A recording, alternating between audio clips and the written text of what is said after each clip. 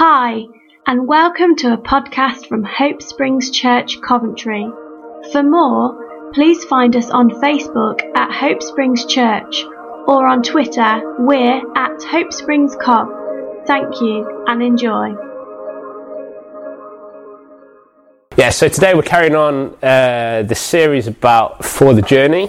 So we're looking at Christian practices that enable us to be sustained on the journey, and we're particularly following up, from the Barnabas community stuff. So we've kind of acknowledged that we can talk in trite Christian ways about the journey and the mission we have, or the calling we have, and we can make it really romantic and abstract about serving the poor and changing a city. But actually, when we come down to the nitty-gritty, we have to realise that we're going to be dealing with awkward people, mainly because we ourselves are awkward people, and that there's a great reason why the New Testament labours the idea of love being things like patience and kindness and gentleness, and not being angry and stuff for too long, because actually when it comes down to it, relationships are hard, relationships are difficult, relationships aren't abstract, they're real, and they confront you not only with awkward people, but they confront you with yourself.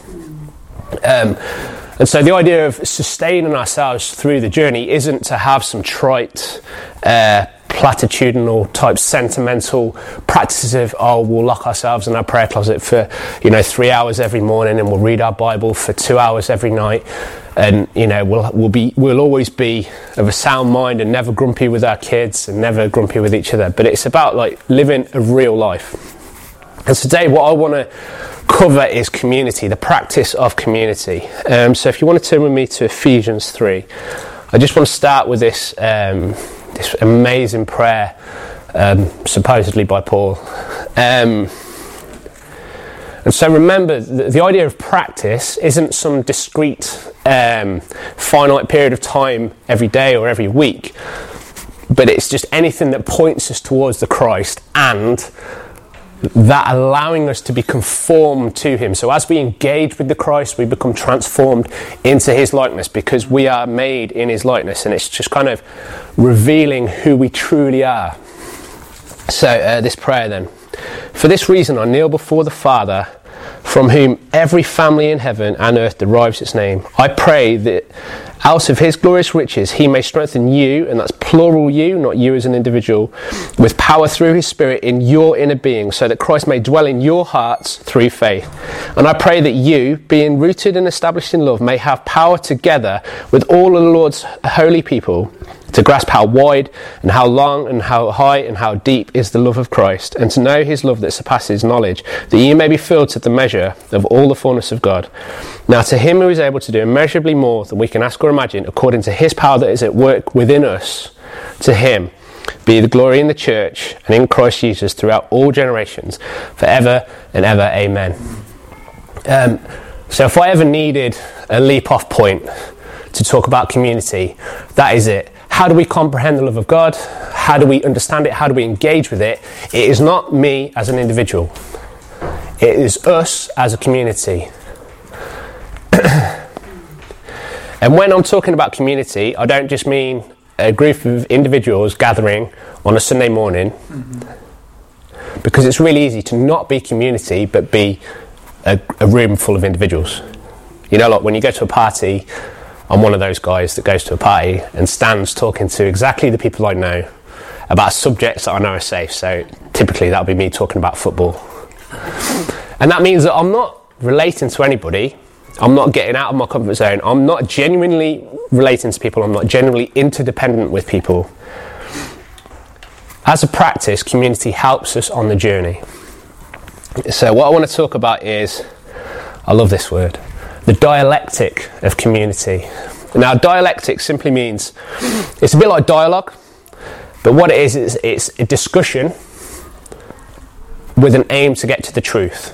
So I might hold a position, and Matt might hold a position, and what we do is we debate, we discuss, we argue, not with the aim of saying that I'm right and you're wrong, but with smoothing out the rough edges of both of our positions until we discover the truth. So dialectic is just really this coming together of differing positions, or differing people, or different entities, and smoothing it out until you reach the unity of truth.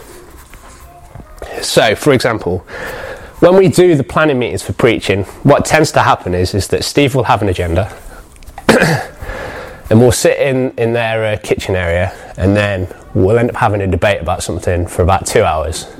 And then in the last 30 minutes we'll be like, well, who's doing Sunday then? And the reason is because I hold certain ideas about how the Bible should be read, or certain, themes or theology, and Steve will have other ideas, and say, like, somebody that I've found so entirely provoking and it's brilliant is Jez. So I've had to, so he'll throw out a question, I'll be like, right, I'm going to have to go away and really think about that now. And the idea isn't that, Steve's come in and said he's always right because he's the leader or whatever, but actually that we discuss. And I find these things really formative because it makes me think, because, I love and respect Steve, I love and respect Jez, I love and respect Trish, say, and then when somebody throws out something, I'm like, never thought about it like that before. For example, I've said it quite a few times that the way Steve talks about certain subjects, I'm like, wow, that's amazing. I'd have never made that connection, because he's different to me. And I need that, because if I am to see Christ, I can't just use my lenses. I have to be introduced to different facets of the Christ by other people. And that might mean people that really, really rub me up the wrong way, or people that I'm very, very much akin to, so middle-class white male. In England, it's very easy to get on with somebody like that that's into football, So the church is a community, is such a community of interdependent, diverse others. And when I talk about others, I mean somebody that's not me. So even in this room right now, we have different races, different ages, different genders, different economic positions possibly. We all have different experiences, we all have different jobs, we all have different interests. But I need you. It's not a condescension of me saying I need you to fill me up or something. And this will become important in a minute when I talk about further reach as a community. But I genuinely need you, because I will never achieve any sort of fullness of being. I will never progress in life if I do not encounter other. Love is all about other. Why did God create? Because of other. Love naturally and necessarily requires other to work. Love it if you love equally somebody exactly the same as you, that it's a null value. And the relational aspect is key to community, and this is how we engage with the Christ. This is why it is a practice of focusing us on the Christ and conforming us to the Christ. There's a mutual shaping, it's not a one-way shaping. So in the church, for example, we tend to think of it as being a one-way thing. We have the guy or the woman standing at the front telling you how things are. And then you leave the church building on a Sunday and you go home and figure that out for yourself. So there's a talking head, and then you go away and figure out your salvation with fear and trembling on your own, in your prayer closet or whatever. And then it's a very individual thing. But community is a central aspect. So it should be that, so for example, this morning I'm talking to you, but I'm also being shaped by you. So I might have conversations with you guys that shape exactly how I think. So that means that I'm not preaching the same thing every week, because over time I'll have been impacted and I should change. Over time, as I engage with more of Christ, I should be revealing more of Christ as I move on. And you could listen to something I spoke on 5 years ago, and I'd probably be horrified by what I was saying 5 years ago, because I'd probably think that's absolutely nonsense. I mean, 2 weeks ago, I'd probably think the same thing, to be fair. And again, so naturally, the closest relationships we have will be the ones that shape us the most. So, for example, with Nick, a married relationship. Now, purely on a probability basis, she sees me the most, she will see the best of me, and she'll see the very worst of me. And there's an honesty, there should be an implicit honesty in that relationship, where there's an encouragement when I'm at my best, this is really great, and there's a pushback when I'm at my worst, either this is not you, or some other language which might point in the same direction but maybe a bit more harshly. Or my daughters, for example. Now this is a really funny one, because there is a mutuality in teaching. Even though I'm the parent and everything, I will look at my daughters and see how they engage with the world, and I'll be inspired So it's not all like me telling my daughters this is how things are, but there's a mutuality. If I'm sensitive enough and reflective enough and I'm humble enough to learn from a 2-year-old and a 5-year-old, then there is Christ to be perceived in that, and that should shape me. Okay, and so notice how community and relationship also require humility to actually engage with the Christ. Sometimes the relationships aren't relationships we choose, and sometimes they're uncomfortable. You know, that we might want to leave things in the abstract. So, for example, it's very easy to love people via Facebook. It's very easy to love people through charities. It's altogether different and more unsettling and more uncomfortable to love those people face to face. I'm not slamming charities or giving to charities or encouraging one another through Facebook at all. They're both fantastic vehicles of getting things to the right place at the right time.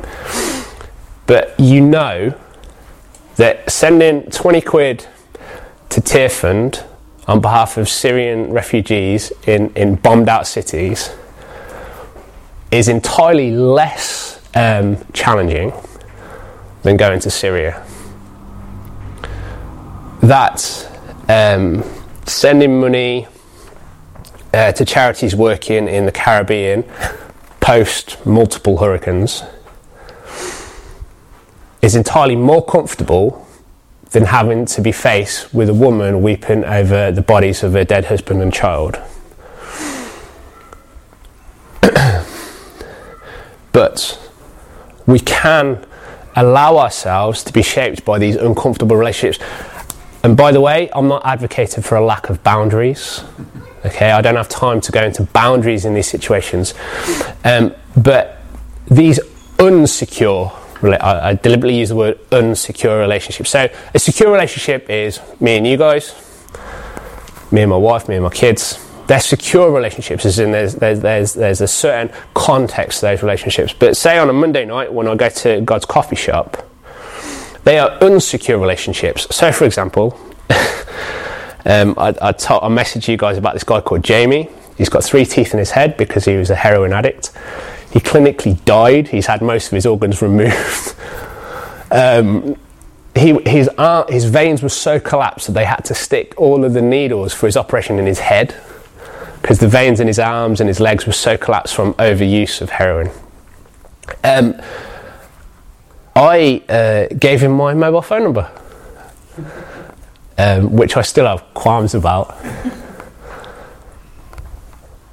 That is an unsecure relationship because I have no idea who this guy is, okay? And it may or may not have been a very stupid thing.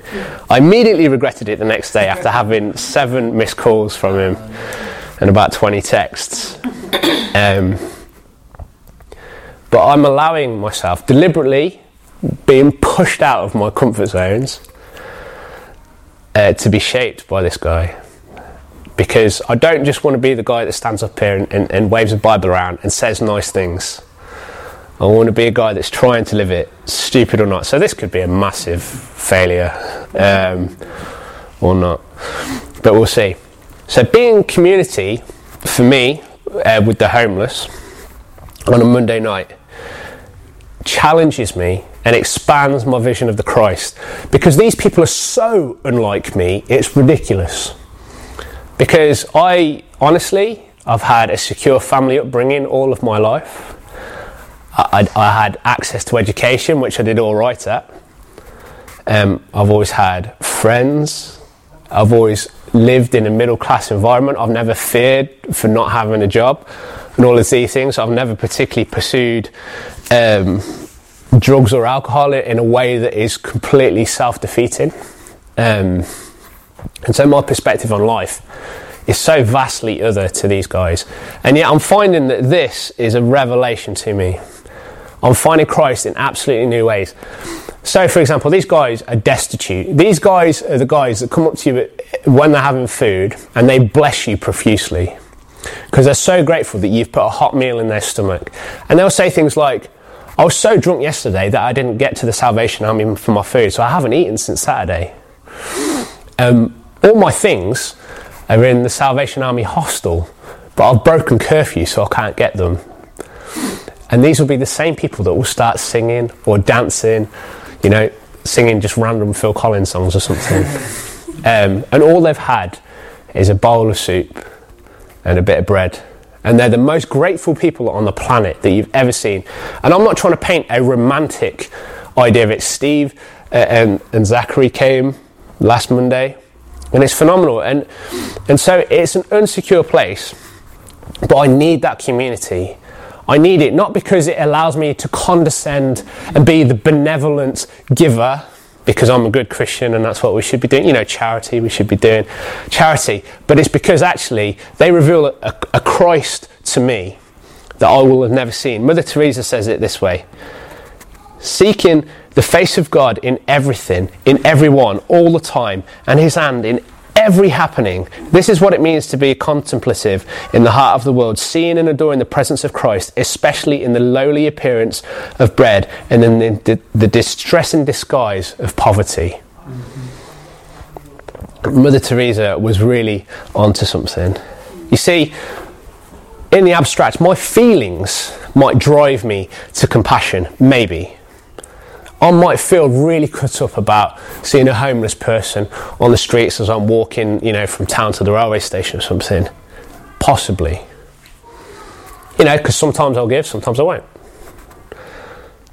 But if I'm in a relationship with somebody, that's beyond feelings, that's beyond the abstract, that's beyond platitudes. And that's allowing a mutuality of shaping. So hopefully I'm bringing something to them. But I know for sure that they are transforming me more and more into the image of Christ. Why? Because Jesus says, whatsoever you've done to the least of these, my brethren, you've done unto me. So the dialectic of community, we can talk about this as a community where we butt up against each other sometimes, but in a very friendly fashion, in a very, for the most part, secure way. But sometimes there are those unsecure, not insecure, but it leads to insecurity sometimes, those unsecure relationships, those unsecure communities where we butt up against people that will be shaping us, maybe in not comfortable ways, but I believe that Jesus ushered us and gave us that unction to go to the poor because it would shape us and it would help us find him. So I want to talk about the requirement of community. So why do we get shaped into the image of Christ? Why are we conformed into the image of Christ? Because of the dialectic of community, because we have an idea about Jesus and we are confronted with other ideas about Jesus, and they knock the corners off each other until we arrive at the truth. And it's a journey, it's not a one-time event. It iron doesn't automatically sharpen iron after one scrape, So the requirement of community. Let me read this. This is probably the most challenging book I've read all year. I bought it out of interest. This guy is a psychologist. He's the head of the psychology department of some big university in America. And he's a brilliant theologian. He'd be what you call a progressive sort of Christian, which is probably what I'd consider myself to be in. But he deliberately went to the edges of community. So he joined a Pentecostal church in the really rough area of his town, and he teaches a kind of a Christian class in the local prison, which is a maximum security prison. And so basically all of my progressive tendencies of kind of disenchanting my theological world, he basically nailed down and pushed back very deliberately from a voice that I could actually take it from. But this is what he writes about community. Drinking bad coffee to defeat Satan. That's a great chapter title, right? When we love humanity in the abstract, like loving humanity on social media, you see where I got this idea from, or through political party, one of the things that's persistently hidden from us is our own inner darkness, our own spiritual poverty and brokenness, our inner demons. Community, real community, involves exposure. Only community can reveal and surface and unmask our inner brokenness. True community brings us into contact with people who expose our jealousies, our impatience, our intolerance, our pettiness, our selfishness and vanity. Consequently, persisting and sticking with community, and this is what the monastic tradition calls a vow of stability, the covenantal promise to stick with each other through thick and thin. Sticking with community is a spiritual discipline where you are working out your salvation with fear and trembling. Community is the place where our limitations, our fears, our egotism are revealed to us. We discover our poverty and our weaknesses, our inability to get on with some people, our mental and emotional blocks, and our affective and sexual disturbances, our seemingly insatiable desires, our frustrations, our jealousies, our hatred, and our wish to destroy. While we are alone, we could believe we loved everyone. Now that we are with others, living with them all the time, we realise how incapable we are of loving and how much we deny others, how closed in on ourselves that we are. This is why church is a form of spiritual warfare. When we are alone, loving the world through Facebook and Twitter, it's easy to convince ourselves we love everyone. In a community, however, our inability to love is exposed, along with our inability to get along with some people. It's community that leads us to confess, somewhat ironically, I love humanity, it's just people that I can't stand. So turn with me to Ephesians 4.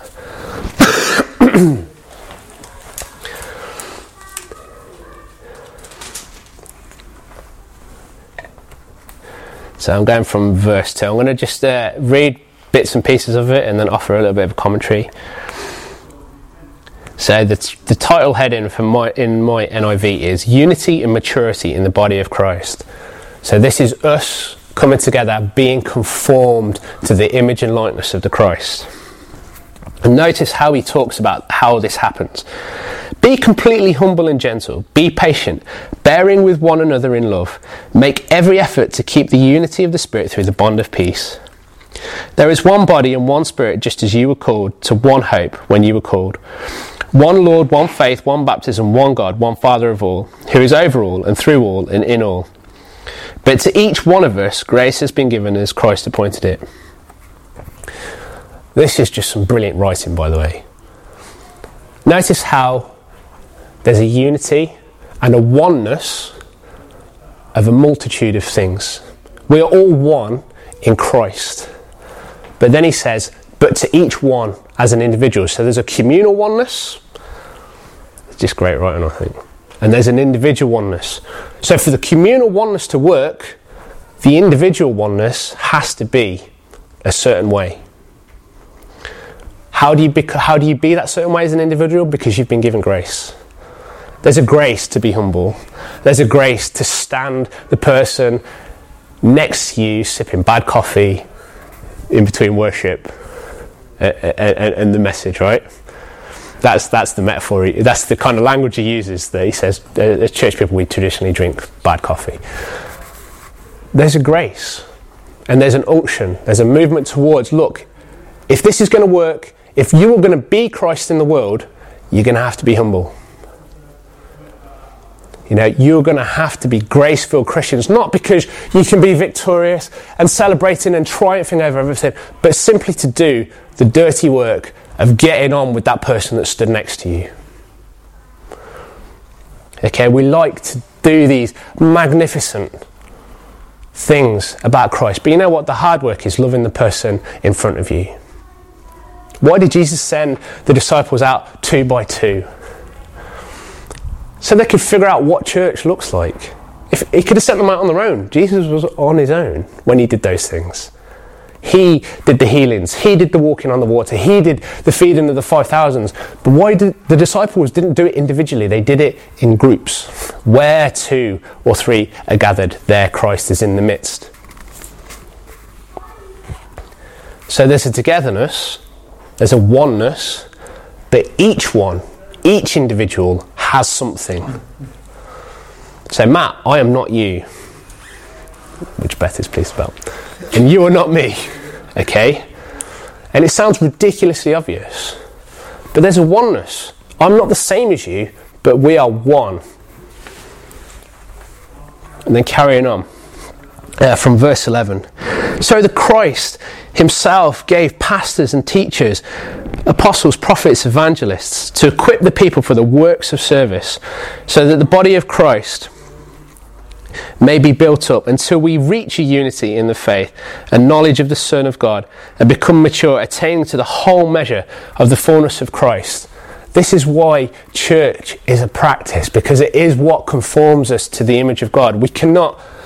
My conformity to the Christ is not sufficient. It's our conformity to the image of Christ that is sufficient. Jesus gave the functions to conform us to the image of Christ. He didn't give apostles or prophets or evangelists to have a name on a business card. He gave them specifically that the body of Christ may be fulfilled. Whatever gifting I have is not for me to get my rocks off and get a popularity contest and get more friends on Facebook.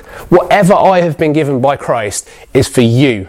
And you and those guys on a Monday, and my family every other day, and the parents in the playground at school.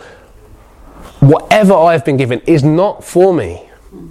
It's expressly not for me. It's for everybody else to partake of, just as much as what you've been given is for me. Okay, carrying on then. Instead, verse 15, speaking the truth in love, we will grow to become in every respect the mature body of him who is the head, that is the Christ. From him, the whole body, joined and held together by every supporting ligament, grows and builds itself up in love as each part does its work. How do we come together? By speaking the truth in love, by dialectic community. We often use speaking the truth in love as a veil to insult somebody or to tell people what we really think as Christians. So oftentimes we deploy that statement, speaking the truth in love, in an autocratic sense. I can tell you whatever I think about you, Matt. But it's not. It's a discussion. I speak to you the truth that I have discovered, Jesus Christ being the truth, and I do it in love, which is patience and forbearance and kindness and gentleness, and humility, because then when you speak the truth to me in love, I hear what you have to say about the Christ. And therefore I take on board what you have to say. I don't just rubbish it and say, well, he's not thinking how I think, so what you've got to say is rubbish. But because it's the truth I'm hearing, and I'm hearing it in love, which is humility, setting aside my own egotism, my own need to ascend, and I'm letting you shape me. That is the dialectical community. And what is the fruit of that? What is the fruit of the practice? That we become conformed to the Christ and we know him and his love in the fullness that it can possibly be. That is to say, only in a dialectical community, a community that speaks the truth to one another in love, different people dialoguing together with each other, engaged in love, can we truly discover, reveal and be conformed to the image of Christ. Only with all of the saints can we begin to perceive the love of God. The abstract notions of love or God or our benevolent feelings become incarnated amongst us. So we have these lofty, romantic, sentimental ideas of how we're going to change the world and how we're going to love the world and how we're going to see, I was talking to Gareth about this, revival break out. But they're abstract.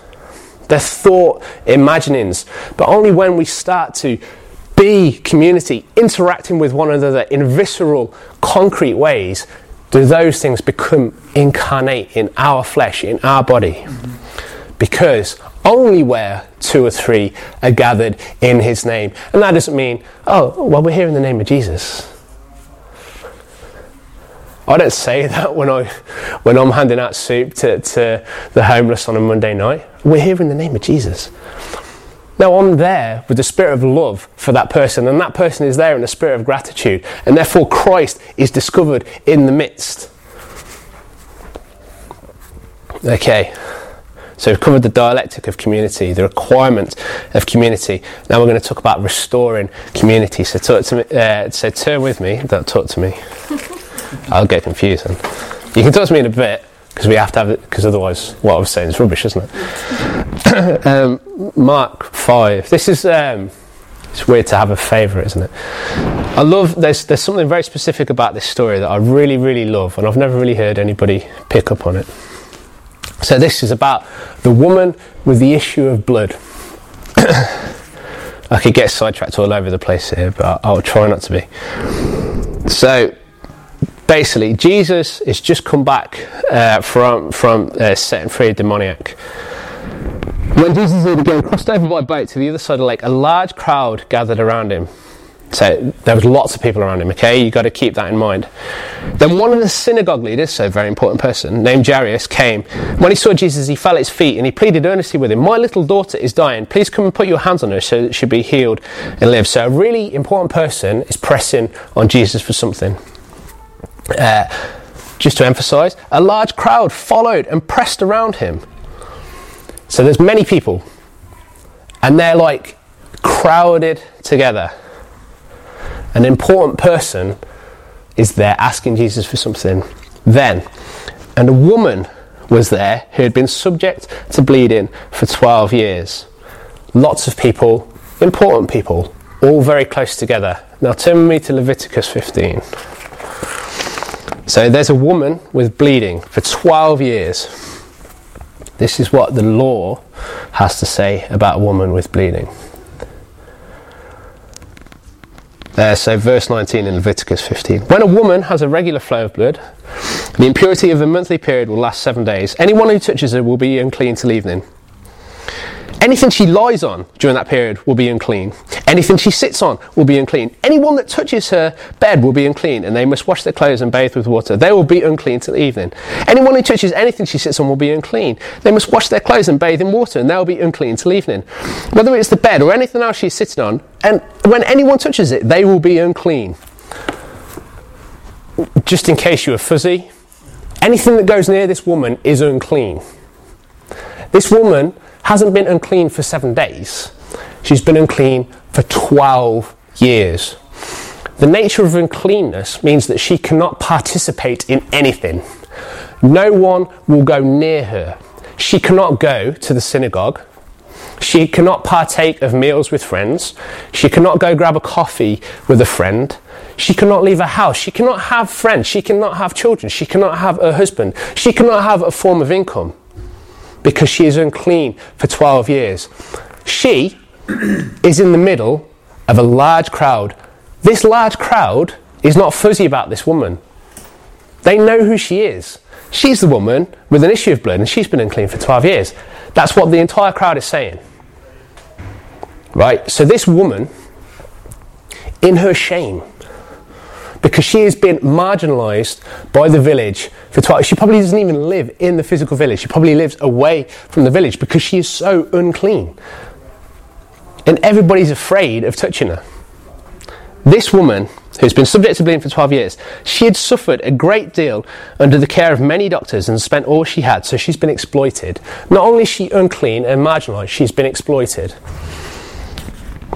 When she had heard about Jesus, she came up behind him in the crowd. So when it's not just some random person coming up the crowd, there would be a parting of the, oh, it's her. You know, don't come near me, woman.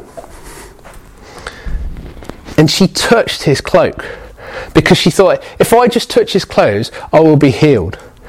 And immediately the bleeding stopped, and she felt in herself, in her body, that she was freed from suffering. Can you imagine this lady?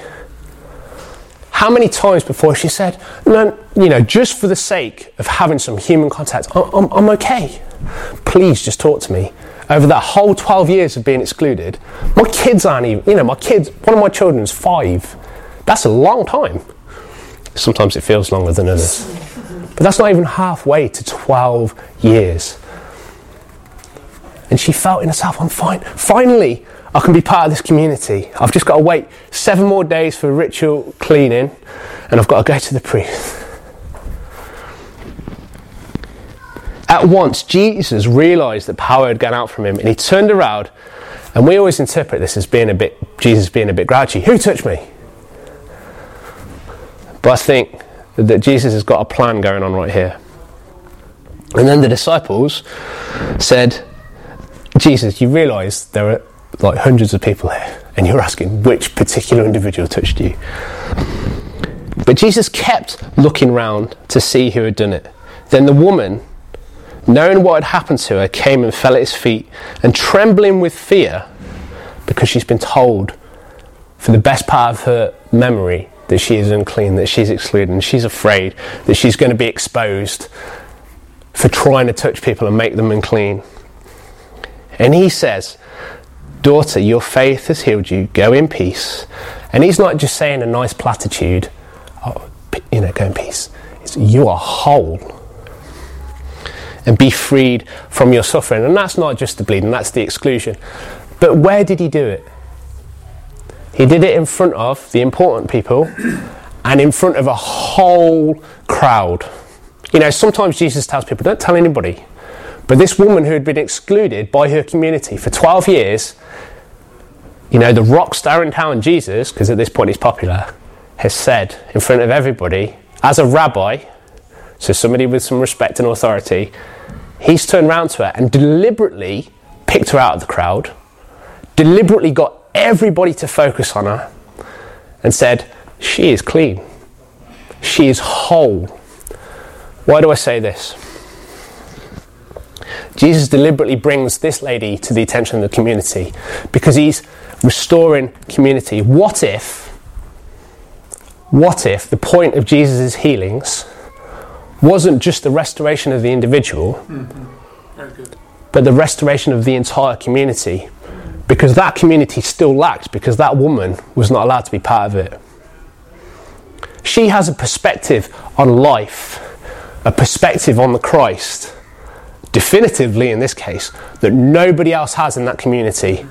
Not the most important guy in the community, the leader of the synagogue, Jairus. He's not experienced the healing of Jesus yet. But this lady has. None of the others have experienced the coming of the kingdom of God in their midst, just like this lady has. None of them have experienced the poverty of spirit that this lady has had for 12 years. The grueling life that she's had to eke out on the fringes of society. She has a perspective and an image of God and part of the image of Christ that nobody else has. What as if all of the healing miracles, seriously, go read them, are not about the individual alone, but about the restoration of the community, because God has always been about having a people in the earth. God has always been about having a people in the earth.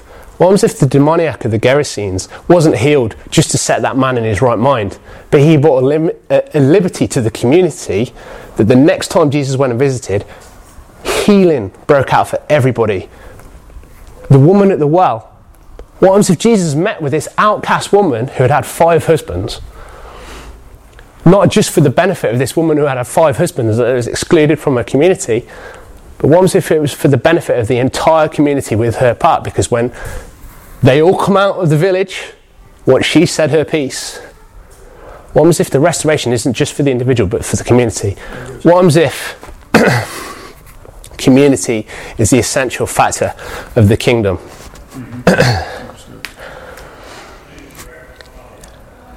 Perhaps we mistake the mistake of the in crowd, the saved, the ones in the know, was that they thought that the outsiders needed them. But actually, all the time, the Pharisees needed the prostitutes. The Pharisees needed the tax collectors because they had perceived the Christ like they could never do it. What happens if the in require the out, not in a condescending way, but in a very genuine, this is the only way I can see the kingdom? Very good.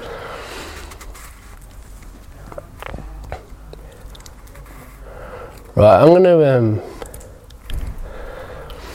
what happens if the healings and miracles of Jesus were signs, not because they only restored individuals, but they placed them back in community and the community was restored as a result? What if it was not for the sake of the community of the children of God to be made whole? What happens if it was for the sake of the community of God, the children of God, that the outsiders were repatriated into them? Then this means that reaching the last, the lost, the least and the little is not some benevolent condescension on our part, but it's something that we need, that we desperately need to imagine a Christ bigger and more transcendent than we've ever imagined before. So in conclusion then, the church, our community of faith, the organising ourselves around the cross, this is a laboratory of love. is all about the practice of community that both points us towards Jesus and actively conforms us to his likeness by challenging one another, by encouraging one another, by talking the truth in love to one another, by knocking the spikes off our egos, encouraging us to be more humble,